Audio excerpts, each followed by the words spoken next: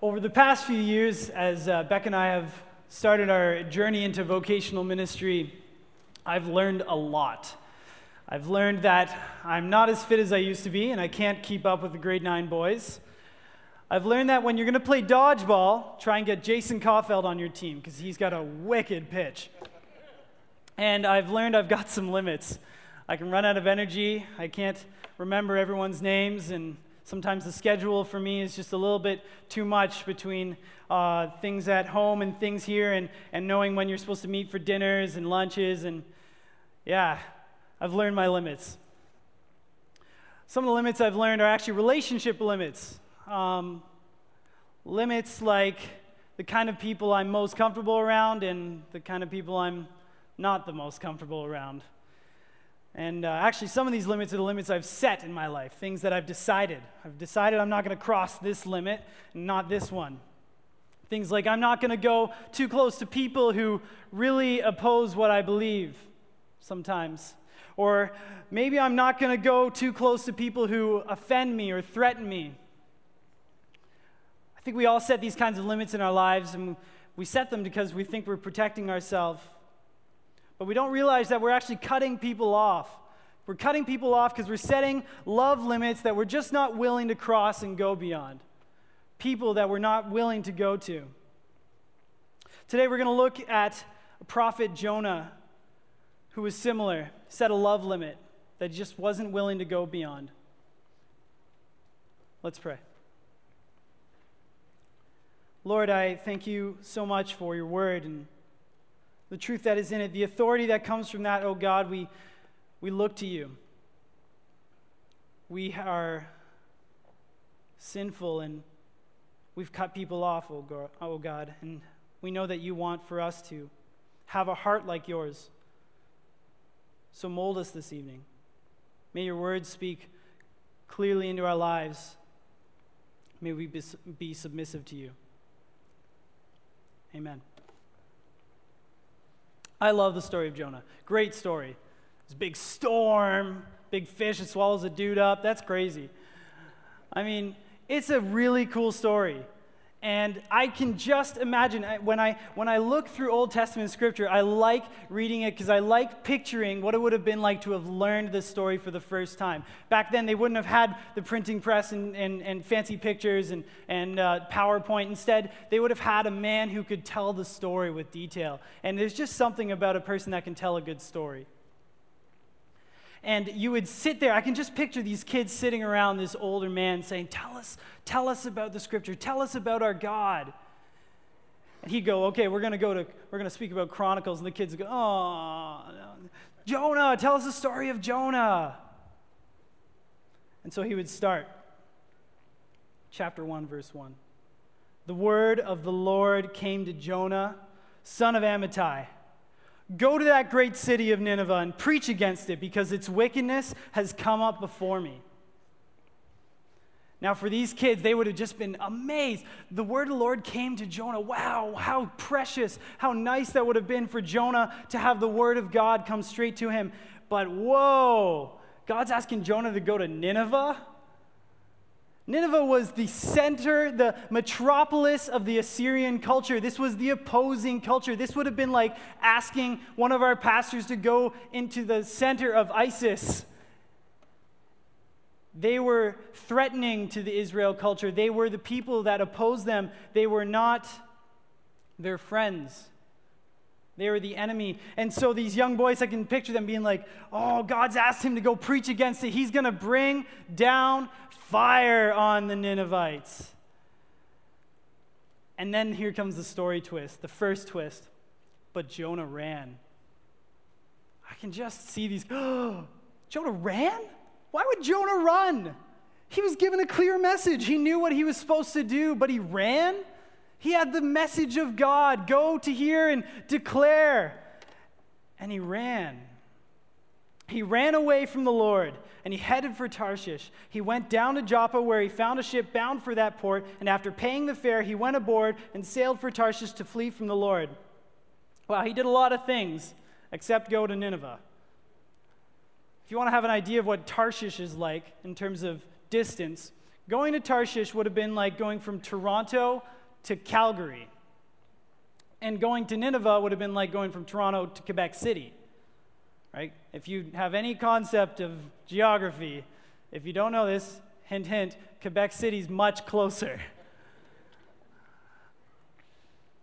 And Jonah decided to go much further. He really wanted to distance himself. He did everything but go to Nineveh. And this reminds me so much. I remember the first time I read this, and the first picture that came into my mind is Facebook. When somebody sends you a message, wrong way. When you send someone else a message, and you send them a message like, hey, want to grab dinner sometime? And you watch what they're doing on Facebook, and they're doing tons of other things, but not getting back to you, okay? All right, there's this thing called read receipts on Facebook. Basically what it tells you is that person has read your message at a certain time, and that's it. Like, it basically makes you leave and wondering, like, okay, you heard me, now what? Like, what are you going to do? You're just so scared. It'd be like, okay, I know some of you are on Facebook, so let's think of something else. It'd be like caller ID, okay? You get the caller ID, you look at the phone, you're like, oh no, it's that person, it's that 1-800 number, it's that aunt you don't really want to talk to. Not that I have any of those. And I don't, I promise. And what you do is you hang up the phone because you don't want to talk to that person, right? But imagine on the other end of the line, that person is picking up the phone, and they hear, hi there. Thank you for calling today. The person you're trying to reach really doesn't want to talk to you. They saw it was you and decided not to listen. You could leave a message. They probably don't care. Beep. And this is what Jonah did. He had a clear message from God, didn't respond, just went the other way, did his own thing. And just like I imagine it would have been for those boys, it should shock us today. The fact that someone would know what God is asking of them and just do something else. And when it comes to our limits, our love limits, I'm afraid that this is possibly what happens, is that we are listening and we hear God and we get to a sermon, and at the end of the sermon we go, wow, that was a great sermon, thumbs up, pastor. And then we go home. And we don't necessarily live out what we were called to do. We got the message, but we didn't live it out. With our students, when I meet with them in a small group, I'll ask them, so how was the service? Tell me about it. What did you learn? Oh, it was good. I go, that's great. The pastor received your approval. God has received your approval. That's fantastic. Now, what are you going to do about it? How are you going to live now? What is going to change about your life now that you've gotten this wonderful, amazing message that you approve of? What's going to change? How are you going to live? If we want to expand our love limits, if we want to get rid of these things that we're separating ourselves from other people, we're going to have to practice listening and acting, hearing and doing. We have to believe that listening isn't the same thing as loyalty. Loyalty requires action, and Jonah needed to act. He needed to do as God asked him, but Jonah ran. But why did Jonah run? That's what we want to know, because then we can avoid why Jonah did it. So let's get to here in verse 3. But Jonah ran away from the Lord and headed for Tarshish. He went down to Joppa, where he found a ship bound for that port, and after paying the fare, he went aboard and sailed for Tarshish to flee from the Lord. To flee from the Lord. I mean, when you read this in the ESV, it actually says to flee from the presence of the Lord. Oh, flee from the presence of the Lord. The first time I read that, I was shocked. I was looking for something like, and Jonah was sore afraid. Or maybe like, and Jonah felt unequipped. Or Jonah didn't have enough resources. Or Jonah, had a bad headache. Or I was looking for something else. And I realized when I was reading that and I was looking for something, I was not looking for this because I was looking for an excuse. I was looking for a reason to be like, God, I'm just not expanding my love limits. I'm not willing to go to those people, not because I'm afraid of them. I'm just not doing it because I don't like them. But really, what we're seeing here is that there's something significant to Jonah, something that I've missed before about the presence of the Lord. If we turn to chapter 4, verse 1, we're going to find out, Jonah's going to speak a little more detail about what he meant by that. So Jonah goes to Nineveh eventually by air whale or something, and he gets to Nineveh, he does as God asks, and God relents and does not send calamity. God does not bring down destruction. So, in verse 1 of chapter 4, but to Jonah this seemed very wrong, and he became angry. He prayed to the Lord, "Isn't this what I said, Lord, when I was still at home? This is what I tried to forestall by fleeing to Tarshish." Jonah was trying to forestall God's grace on the Ninevites. Jonah did not want that to happen. "I knew that you're a gracious and compassionate God. I knew that you were slow to anger and abounding in love, and a God who relents from sending calamity. Now, Lord, take away my life, for it is better for me to die than to live." Wow. Jonah was fleeing God's presence because he didn't want the Ninevites to be saved. Is that our heart for the people on the other side of our love limits? Do we realize that when we cut someone out, if we are fantastically harboring the Holy Spirit in our life, if we go and we bring God with us, and God gets to be in people's lives when we are with them, and when we cut them off, that means we're cutting them off from God. We're choosing to do that at the most effort that we can. Fortunately, our God looks beyond our personal abilities and uses a whole church to reach out to people. But that's what Jonah decided. He wanted nothing to do with the saving of the Ninevites. It's a sad truth that Jonah thought that God's proximity, the closeness of God, was meant for his personal pleasure. It's sad because what Jonah was thinking was, if I distance myself from God this much, then I don't have to be exposed to my selfishness. Jonah didn't want to be in part of this whole saving process because that would mean he'd have to be exposed to the limits that he'd set on his life. That would mean that he'd have to be exposed to the fact that he didn't have a heart like his God. And that's a scary reality. It's a scary place to be in. I mean, all this time, I've been growing up thinking that the presence of the Lord was just this pleasureful place where you just go and it's Sunday morning praising, arms open. It's the day of your wedding day kind of happiness. And Jonah's saying he's fleeing it because the reality is where God's presence is where his holiness is. And where his holiness is, there is no tolerance for sin. So therefore, if you're harboring a love limit, a sin spot, a location in which you're just not willing to let God have proximity, you're going to feel some discomfort. And that's good. We need to. We need to feel that kind of discomfort because otherwise we won't grow to be more like God if we keep harboring our sin like that. Let's read on. God has an amazing story to follow all of this decision-making that Jonah has made. Verse 4 of chapter 1. Then the Lord sent a great wind on the sea, and such a violent storm arose that the ship threatened to break up. All the sailors were afraid, and each cried out to his own God. Now, these are sailors. These are guys that their job is to transport people on water, and they're terrified. They would be used to water that would be a little bit rocky, but this is the kind of storm that is, making them shake in their sailor boots. But Jonah had gone below deck, where he laid down and fell into a deep sleep. The captain went to him and said, "How can you sleep? Get up and call on your God. Maybe he will take notice of us so that we will not perish." Can you see how God is moving here in this situation? Jonah has said, "I'm not going to be part of this, God. I'm not going to be part of you trying to interact with the Ninevites." And here's God sending a storm to not just get Jonah's attention, but to actually get the sailors' attention. They're already getting a little scared. They're already calling out to God, and their direction went to Jonah. They went to the passenger of their job is to make this passenger get somewhere, and they're like, they picked Jonah. Like, all right, Jonah, come on, you're here with us. You're going to help us figure this out. God is moving in this situation. Then the sailors said to each other, "Come, let us cast lots to find out who's responsible for this calamity."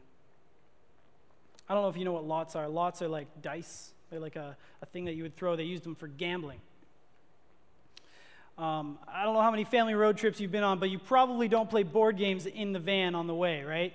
Because the chess pieces will fall and things like that. So imagine trying to play with lots on a big ship in the midst of a huge storm. I'm pretty sure Jonah thought the favors were in his odds, or odds were in his favors that way. That's the right way to say it. Sorry. And I can just picture Jonah's face when he's like, the lot fell on me. He's starting to clue in here. So they asked him, "Tell us who is responsible for making all this trouble for us. What kind of work do you do? Where do you come from? What is your country? From what people are you?" These guys are asking a lot of questions because they realize they're pretty hopeless. They've tried a lot of things. They've tried throwing things off the ship. They've tried, calling out to their own gods. They've asked a guy to come up. They've thrown a few lots. They're like, "I don't know what to do. Tell us what we need to do." God has set them up for Jonah to answer. And God has set Jonah up to say, "Hey, my job here, Jonah, your job here is to just do as I tell you. So answer the question. I am a Hebrew, and I worship the Lord, the God of heaven, who made the sea and the dry land." This terrified them. And they asked, "What have you done?"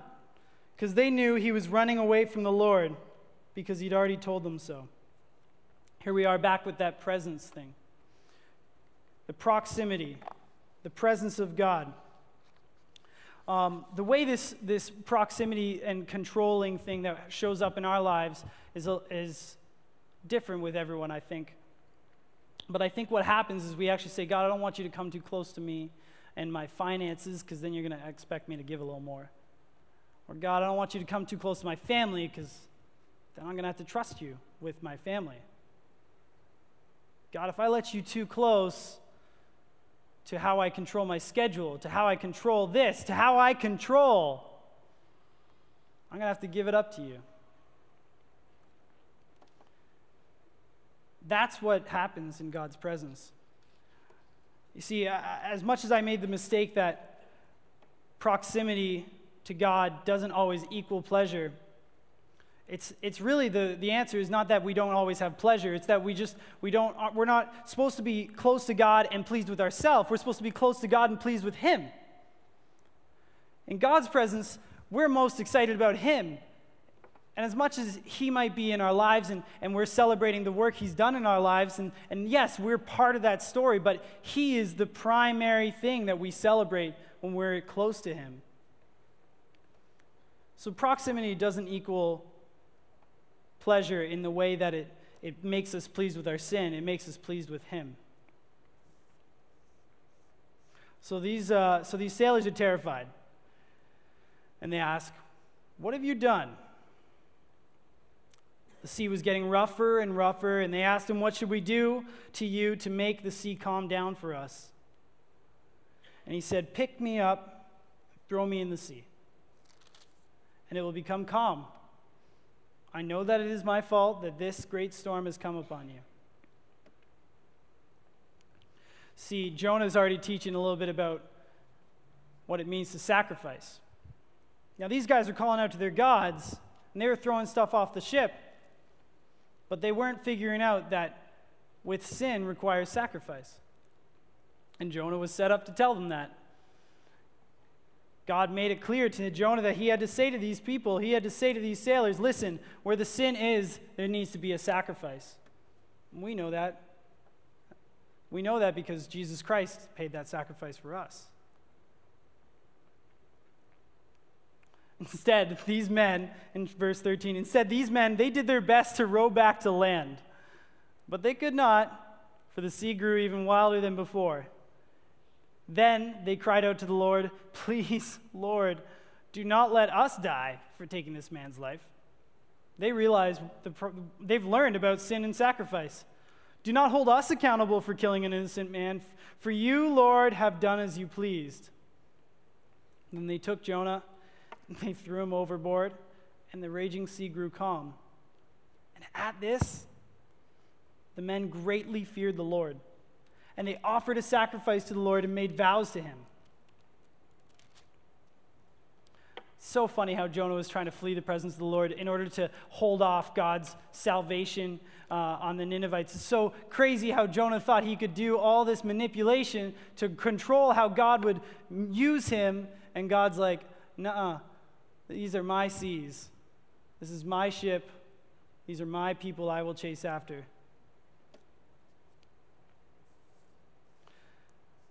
What we don't always know is that this is not the first time we heard about Jonah. Actually, we hear about Jonah in 2 Kings chapter 14.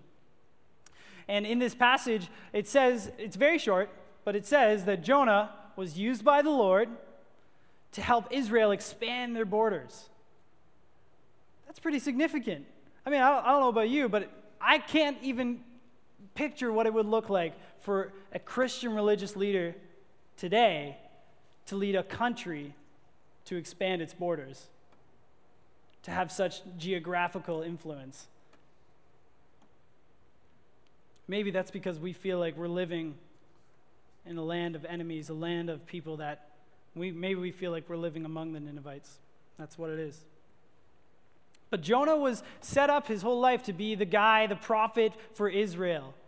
He probably even trained under a school of prophets, or sometimes they call it the sons of prophets. And what that would mean is that he would train under the studying of Elijah and Elisha, and he would be studying to be a prophet, similar to seminary. And Jonah was geared up. He was ready. I mean, he got to be part of a really cool thing, the expanding of the borders of Israel. He's got a location outside of the book where he made a bunch of mistakes. And that's what Jonah was aiming for. He was aiming to be the prophet for Israel. He wanted to be one of the famous prophets that got to be used by God and call the Israelites out of their idolatry. And that's what he had aimed for. It's a good thing to aim for. It was a good thing. We do this all the time. We study up on Scripture. We learn, and we go to seminary, and we go to our Bible studies, and we study to do good things. Sometimes God calls us to a different mission, and that's what was happening. God was calling Jonah to go beyond his love limits. And so Jonah was willing, eventually. But it took a lot of work. Jonah was aiming for something else. He didn't have accuracy. There's a story I want to share with you about a guy in the Olympics, in the 2004 Olympics. He was an Olympic athlete that did American rifle shooting. If you want to know more about rifle shooting and things like that, go and talk to Kenny Blackburn. He's the man. Right, Kenny?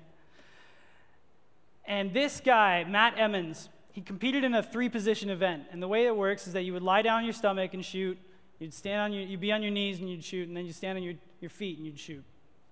And Matt Emmons, this is the kind of things that you have to train and train and train. You had to be able to take a shot in between your heartbeat. I mean, it takes me like a while to find, oh no, there it is.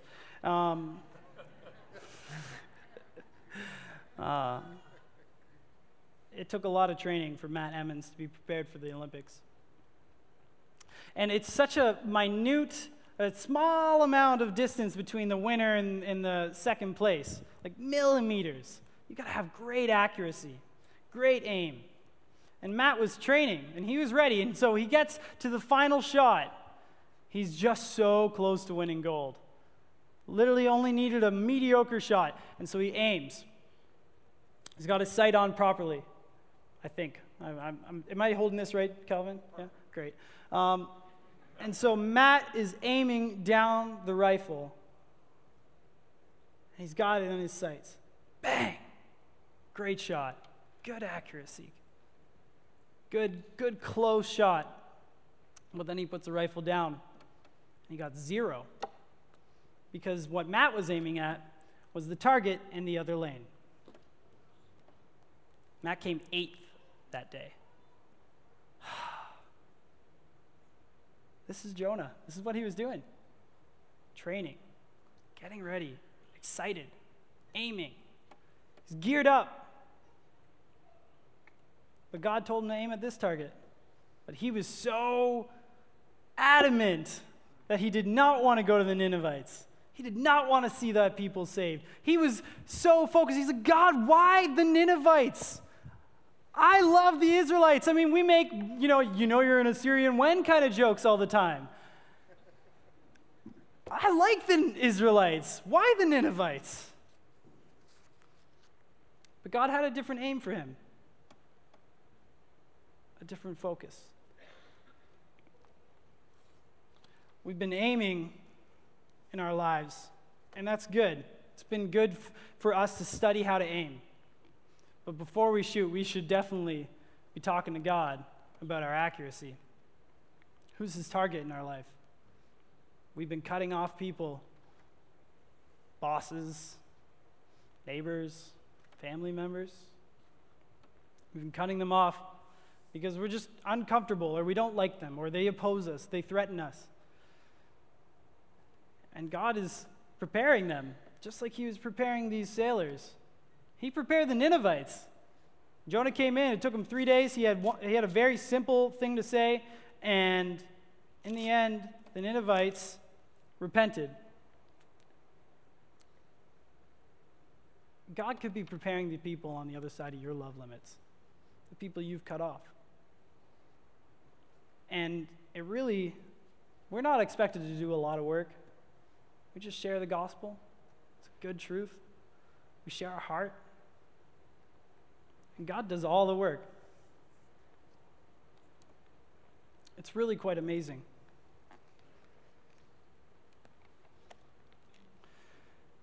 When Jesus Christ was here on earth, he didn't take listening and loyalty and make them the same thing. He heard God's word, and he did what he was told to do. He listened, and he followed through. He knew that listening wasn't the kind of thing where we get an option afterwards to really maybe I won't do it kind of thing. If God's telling you to do something, if Scripture is calling us out on it, we got to do that.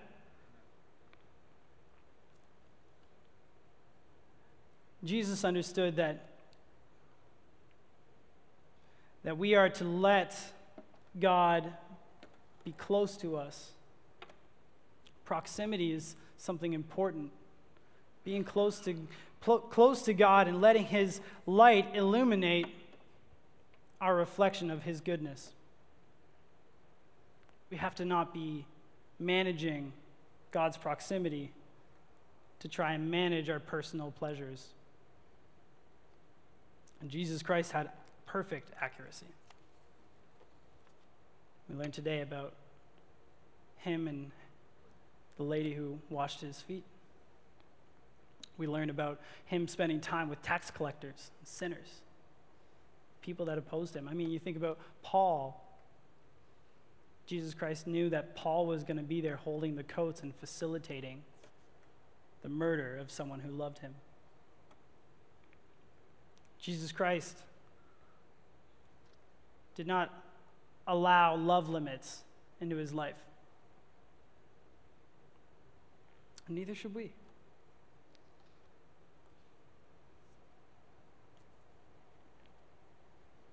My hope is that as a church we would do this.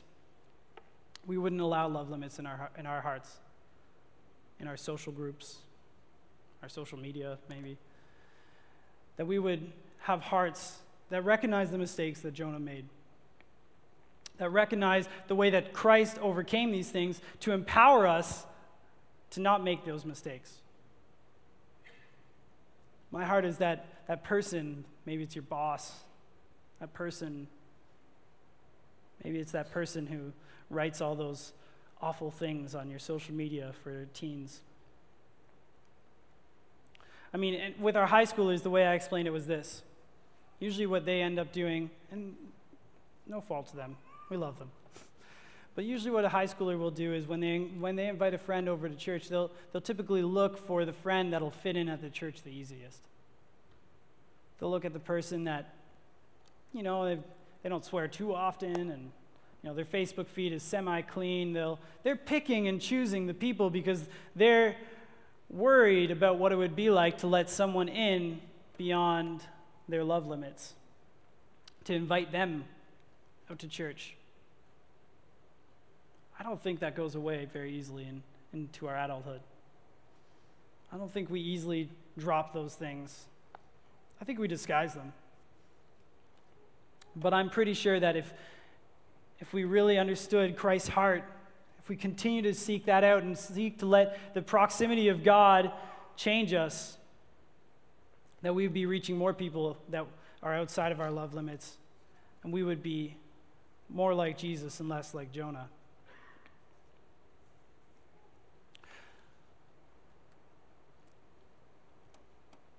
I'm going to ask the band to come up.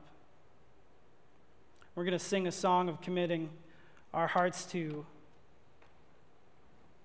loving outside of our love limits. So let's pray.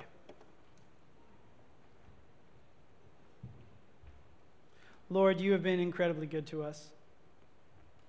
We thank you for this great scripture, this great truth. Thank you that you did not count us outside of your love limits. You died for us. We ask, oh God, that tonight we would not let this just go in the pile, but that we would move, we would act, that we would not just be hearers but doers of the word. Guide our hearts, guide our actions, and help us that we would go outside of our love limits to reach those who are lost. In your name we pray. Amen.